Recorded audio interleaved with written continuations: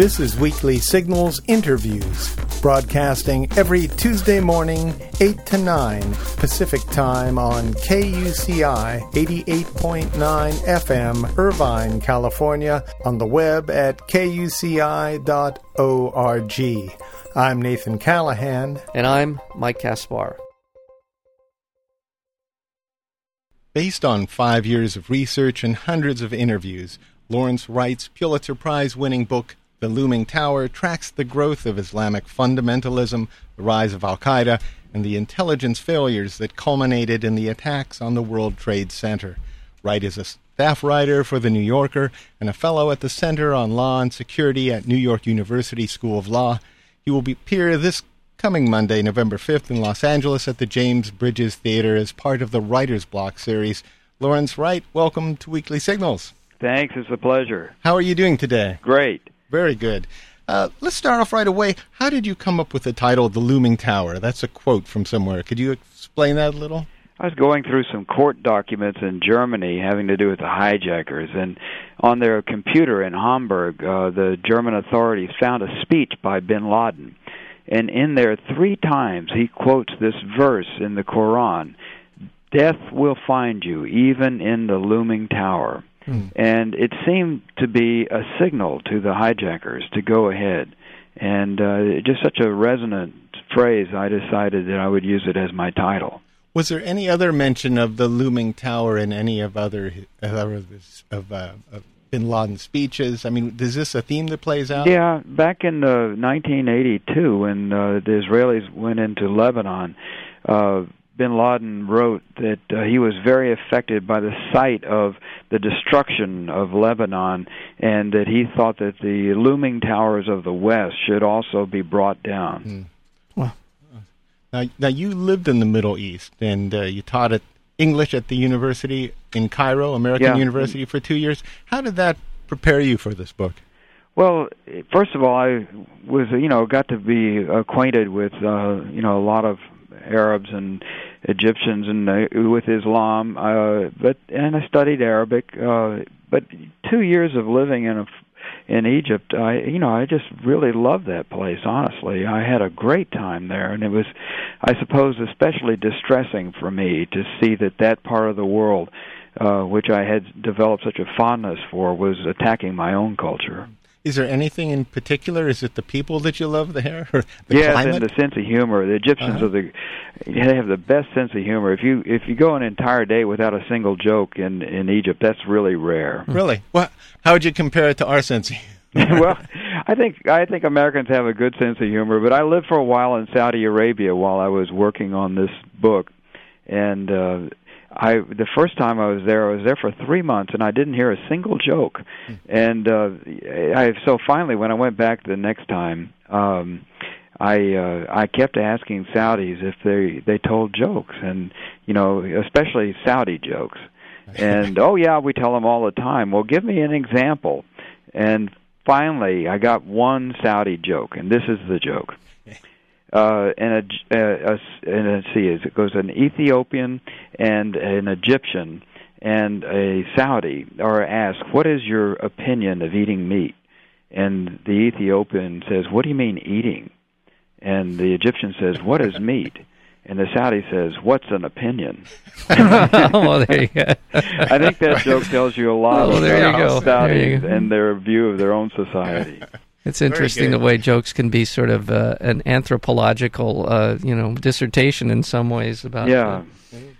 Now you mentioned you were in Saudi Arabia. Was that when you were editing a newspaper in Saudi Arabia at one point? The Saudis wouldn't let me in as a journalist, and for more than a year, nearly a year and a half after 9/11, I kept making application for a visa, and and finally it became really clear that they weren't going to let me in as a journalist. And so I took a job. I became an expat worker, and my job was mentoring young reporters at the Saudi Gazette, this English-language daily in Jeddah, which is Osama bin Laden's hometown. Right. And it was the best piece of bad luck, because instead of being in a hotel room making calls, and I had an apartment, I had a car, I had a job I had to go to every day, and I had all these young Saudi reporters teaching me so much more about their society than I could ever have learned otherwise. It was really chastening in some ways. Well, in so many ways we think of, and I think rightfully, we think of the Saudi culture as certainly politically pretty shut down. What was it about the Saudi culture that you found that sort of broke some of the stereotypes that we Americans would have? Well, for one thing, all of my reporters were depressed. And in fact, depression is one of the most common things that I ran into in Saudi Arabia. And of course, it makes sense when you think about what a barren society is. There's no civil society really at all. There's no movies, no theaters, no plays, no political parties, no very few parks or museums. I mean, it's very arid culture, and as a consequence, people are really depressed. One of my reporters did a story about a study of depression that was done at King Abdulaziz University, which is bin Laden's alma mater. And he found that of the 2,000 students surveyed, 65% of the boys and 72% of the girls showed symptoms of depression, and 7% of the girls, strict Muslim society, admitted that they had attempted suicide. That was really surprising to me. Mm-hmm. Now, when was this? When was this story written? This was in 2003 when I was in Saudi Arabia. We're speaking with Lawrence Wright, and the book is The Looming Tower. It's a Pulitzer Prize-winning book. You were trying to get into Saudi Arabia to find out. You've mentioned bin Laden twice, and certainly the book is The Looming Tower is quite a bit about what happened, the lead up to 9/11. Was that the purpose? Was to get into Saudi Arabia to kind of shadow or find out more about bin Laden and a culture that would have produced bin Laden? Yes, I was desperate to get in, and I knew I could not do the book if I didn't have access to the country and the culture. And it was really lucky on my part to find that job. I was especially that particular job, because I had these young reporters that I could assign stories to. And they, stories that I might not be able to report myself, they could do for me. It was terrific fun. It sounds like you had a group of interns there working for you on the book. That's wonderful. Now, but also experts on their own society, so that they could, I was constantly being educated by them about their own society, and that that was the thing I think that was so key about being there as a worker and not just as a reporter. Before we get into the book, I just want to ask you one more question outside. In writing the screenplay and the story for the movie The Siege, what did you bring from that experience to the book? Well, honestly, that was an unnerving experience for me. I was the co-writer of this movie, The Siege, which came out in 1998, and 3 years before 9/11. And you may remember that there were a lot of Arab and Muslim protesters picketing the theaters when the movie came out because they were sick of being portrayed as terrorists. But unfortunately, this was not a stereotypical movie. I thought it was a very sophisticated look at the question of what would happen if terrorism came to our country. How would we react? Right. And so after 9/11, it was the most rented movie in America. So it made me the first profiteer in the war on terror. Yeah, I remember, and I thought one of the nice literary devices that you used was with the Tony Shalhoub's character. Yeah. You introduced a sympathetic Arab character, and as far as I know, he's the first Arab American hero in any movie made in Hollywood. Right. And I don't know of any since. Right. So I thought that was particularly galling to me, given Tony, who is of Lebanese extraction, had never had the opportunity to play an Arab in his very diverse acting career. A terrific actor in his own right. Let's get to the book and a little more detail. For those of you who do not know, why don't you tell us what Al-Qaeda actually means? What is the translation of Al-Qaeda? And what's the significance? I'm sorry? The base. The base. And it can be termed, like a military base or a database. the plural Qedat means grammar. So you can see that, it has to do with the rules, with the base, with the bottom, the fundament of, of anything. But it seems to have been initially just a reference to the base that bin Laden had, a camp he had in Afghanistan, but it then began to be applied to the group itself. And just to take this further, where is sort of the philosophical underpinnings? And you get into the gentleman from Egypt who really is the sort of philosophical king of Al Qaeda. Once you get Sayyid Qutb, is it? Yeah, Sayyid Qutb was the Islamist philosopher who wrote the book that everybody read. It was called Ma'alim fil Tariq, or Signposts, Milestones. He came to America in 1948, and it was a time when America's standing in the world, and especially in the Muslim world, was never higher. And yet he hated everything about America. He hated he hated the women because they were so sexually threatening to him. He was a middle-aged, teetotaling virgin, and his presence, among these very aggressive, assertive American women, when he writes about them, you can, the lust almost drips off the page, but, he's also really horrified. He was horrified by the racial matters in America. He was a very dark Egyptian, and he felt extremely threatened by the racism that was prevalent in America then. But everything about America, even the way he got his hair cut, he just, he had one complaint after another. Mm-hmm. And he went back and wrote some influential articles. But he also wrote a book, that book I mentioned, that he wrote in prison. And in there he talked about how there is no such thing as a Muslim society, a true Muslim society, that Islam has gone back to the days of barbarism that existed before the Prophet, that Muslims need to rise up and overthrow the secular governments that are in control and establish this Islamic theocracy so that Muslims can live in a true Muslim society. And that book got out of prison through it was leaked out in bits and pieces and became a sensation. And Nasser, the president of Egypt, hanged him in 1966. But by that time, there was a young man named Ayman al-Zawahiri, who was his uncle, as a matter of fact, was Sayyid Qutb's protege and lawyer.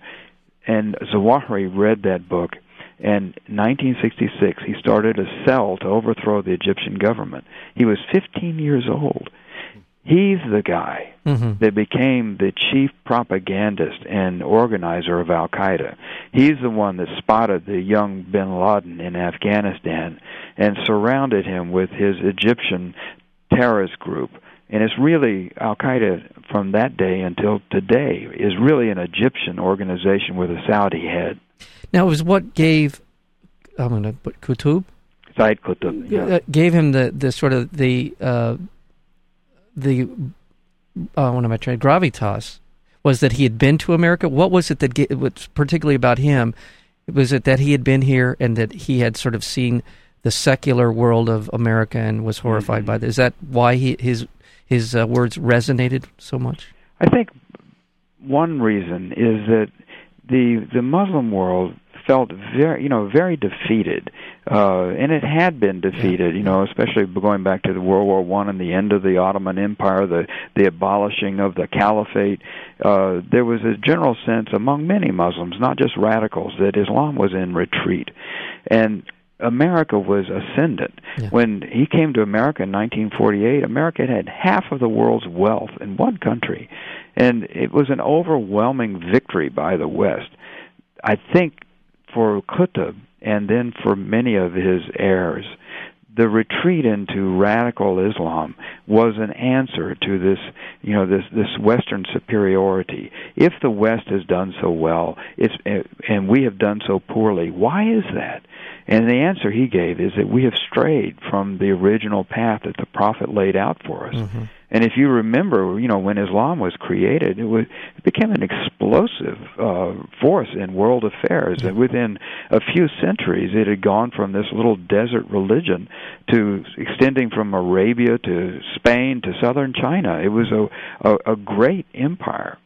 And unfortunately, the one of the reasons why I say unfortunately, one of the reasons why these words resonated was, in fact, many of the governments of the Middle East were in fact installed by Western powers, and so there was the legitimate. It gave legitimacy to the things that were being said, didn't it?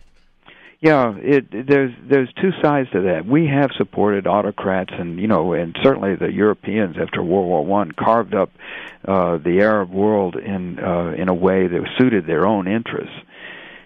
At the same time, remember that Saudi Arabia, for instance, has never been colonized. It was a great empire itself. It was the great colonizer. So there is, at the same time, there is this resentment for the colonization and the influence that the West has had on Arab affairs. There's a nostalgia for the lost empire as well. Mm-hmm. Let's talk a little bit about John O'Neill. Let's flip things around here into the United States. Can you just tell us about his character and how his life was going, up until, say, the year 2000 or so, before things get rolling? He was such a fascinating guy. After 9/11, and I was desperately trying to find a way to write about this vast tragedy and make it human somehow, I was going through the obituaries that were streaming online, and I found on the Washington Post site this mention of John O'Neill, who had been the head of counterterrorism for the FBI's office in New York, and he was in charge of getting bin Laden. And he had been washed out of the Bureau because he had taken classified information out of the office, which was true. But he was, his vindictive superiors leaked that information to the press, and he had to take another job, and he became the head of security at the World Trade Center very shortly before 9/11. So instead of getting bin Laden got him. And I saw it then as an ironic story, in a way, that it will help me take the reader into this world of counterterrorism and explain why we failed. But now that I've looked into John's life, he was in many ways a prophet. He was a very lonely voice speaking out about the danger of Al-Qaeda and of bin Laden and the threat that they really posed to the homeland. Very few people were saying that. Now, I look upon his tragedy as something sort of Greek, not ironic. He told his friends and coworkers when they heard that he was going to work at the World Trade Center, well, you'll be safe now, John, because they already struck that building. And he told on several occasions, said, no, they'll be back. They'll finish the job. So he instinctively placed himself at ground zero. I want to remind our listeners we're speaking with Lawrence Wright. The book is The Looming Tower. I do want to. We're running so low on time here. I want to jump ahead. Why is it we haven't even mentioned bin Laden, and I do want to just at least touch on him. Why have we not been able to capture bin Laden? What into your? I mean, I know John O'Neill was obsessed with this idea. I know we've come close. Mm-hmm. In fact, you have to help me out here. Did O'Neill himself? There were a couple of points in his investigation into bin Laden where they came pretty close to getting him. Well, why haven't we been able to capture some of bin Laden? There are a lot of reasons, but one is that we don't have the political will to go in and get him. I mean, it's not a mystery about where he is. I mean, nearly everybody in the intelligence community agrees that he is probably in the tribal areas of Pakistan. Right, Tora Bora. And Pakistan, in the tribal, in Waziristan. Okay. But it's a very rugged section of the world, and it's difficult to penetrate. But essentially, it's not infinite. And so, in general way, we have an idea of where he must be, But there's a great deal of anxiety on the part of the intelligence community about destabilizing Pakistan, right, which they see as, in some respects, a greater threat than Al-Qaeda. A nuclear nation. Yes, it's a nuclear nation with a lot of radical elements, and the fear inside the policy and intelligence communities is that, suppose you went in and got bin Laden, or didn't get him, which is more likely, but you wound up destabilizing Pakistan, having a radical Muslim group come to power with the bomb, then where are you? So that's, in many respects, I think, the reason we haven't gotten bin Laden is that we're essentially paralyzed. Well, apparently, within the Pakistani army, there are, within the rank and file of the officer corps, a lot of these radical elements, and there is a real fear, as you're describing, of them seizing control of the military and destabilizing, at least from our perspective, destabilizing the country. I've always wondered, really from sort of a more practical point of view, if, in fact, we were to capture bin Laden, where in the heck would we keep him that would be in some way safe? I mean, where on the planet would he be considered a safe prisoner? I was asked by the CIA if I would write a scenario about what would we do if we caught bin Laden, and I said, I am a screenwriter, but I'm also a reporter, and I can't go writing screenplays for the CIA. But I'll tell you, in terms of an op-ed in the New York Times, what I think. If you catch bin Laden, if you're that lucky, first of all, remember, he is the most famous man in the world now. Yeah. He's going to be one of the most famous men in history. So you can't just deal with bin Laden, the man. You have to deal with bin Ladenism. Yeah. And so if you catch him, don't kill him, first of all, because that'll make him a martyr, and that's what he seeks, and it'll seal his legacy forever. Right. Don't bring him to America, not right away. Take him, first of all, to Kenya, where on August 7th, 1998, he set off a bomb in front of an American embassy and killed 211 people. More than 150 people were blinded by the flying glass.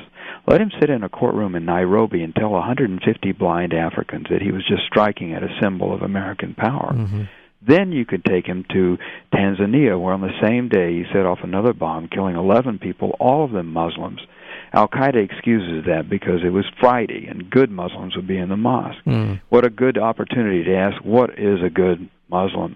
Then you can bring him to America and have him answer for the death of 17 sailors on the USS Cole and the 3,000 Americans that died on 9/11. And after that, you could take him to so many places, Madrid, Casablanca, London, Bali, but just take him one last place. Take him home. Take him to his homeland of Saudi Arabia and try him under Sharia law, the only law he and his followers would respect. And hundreds of Saudis and expat workers have died at the hands of Al-Qaeda there. If he's convicted, he'll be taken to a square in downtown Riyadh called Chop Chop Square. And the executioner is a big man with a long sword.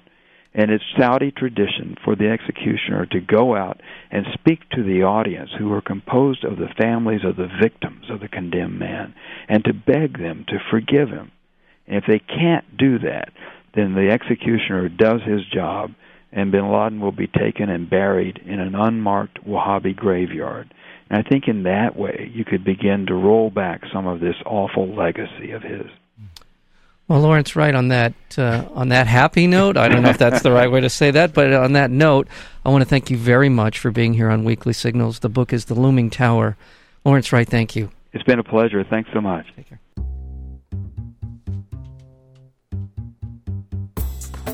To learn more about Weekly Signals interviews, including upcoming guests, or to download the podcast, visit our website at weeklysignals.com.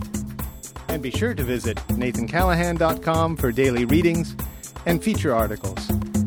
Until next week, I'm Nathan Callahan. And I'm Mike Kaspar, and this is Weekly Signals.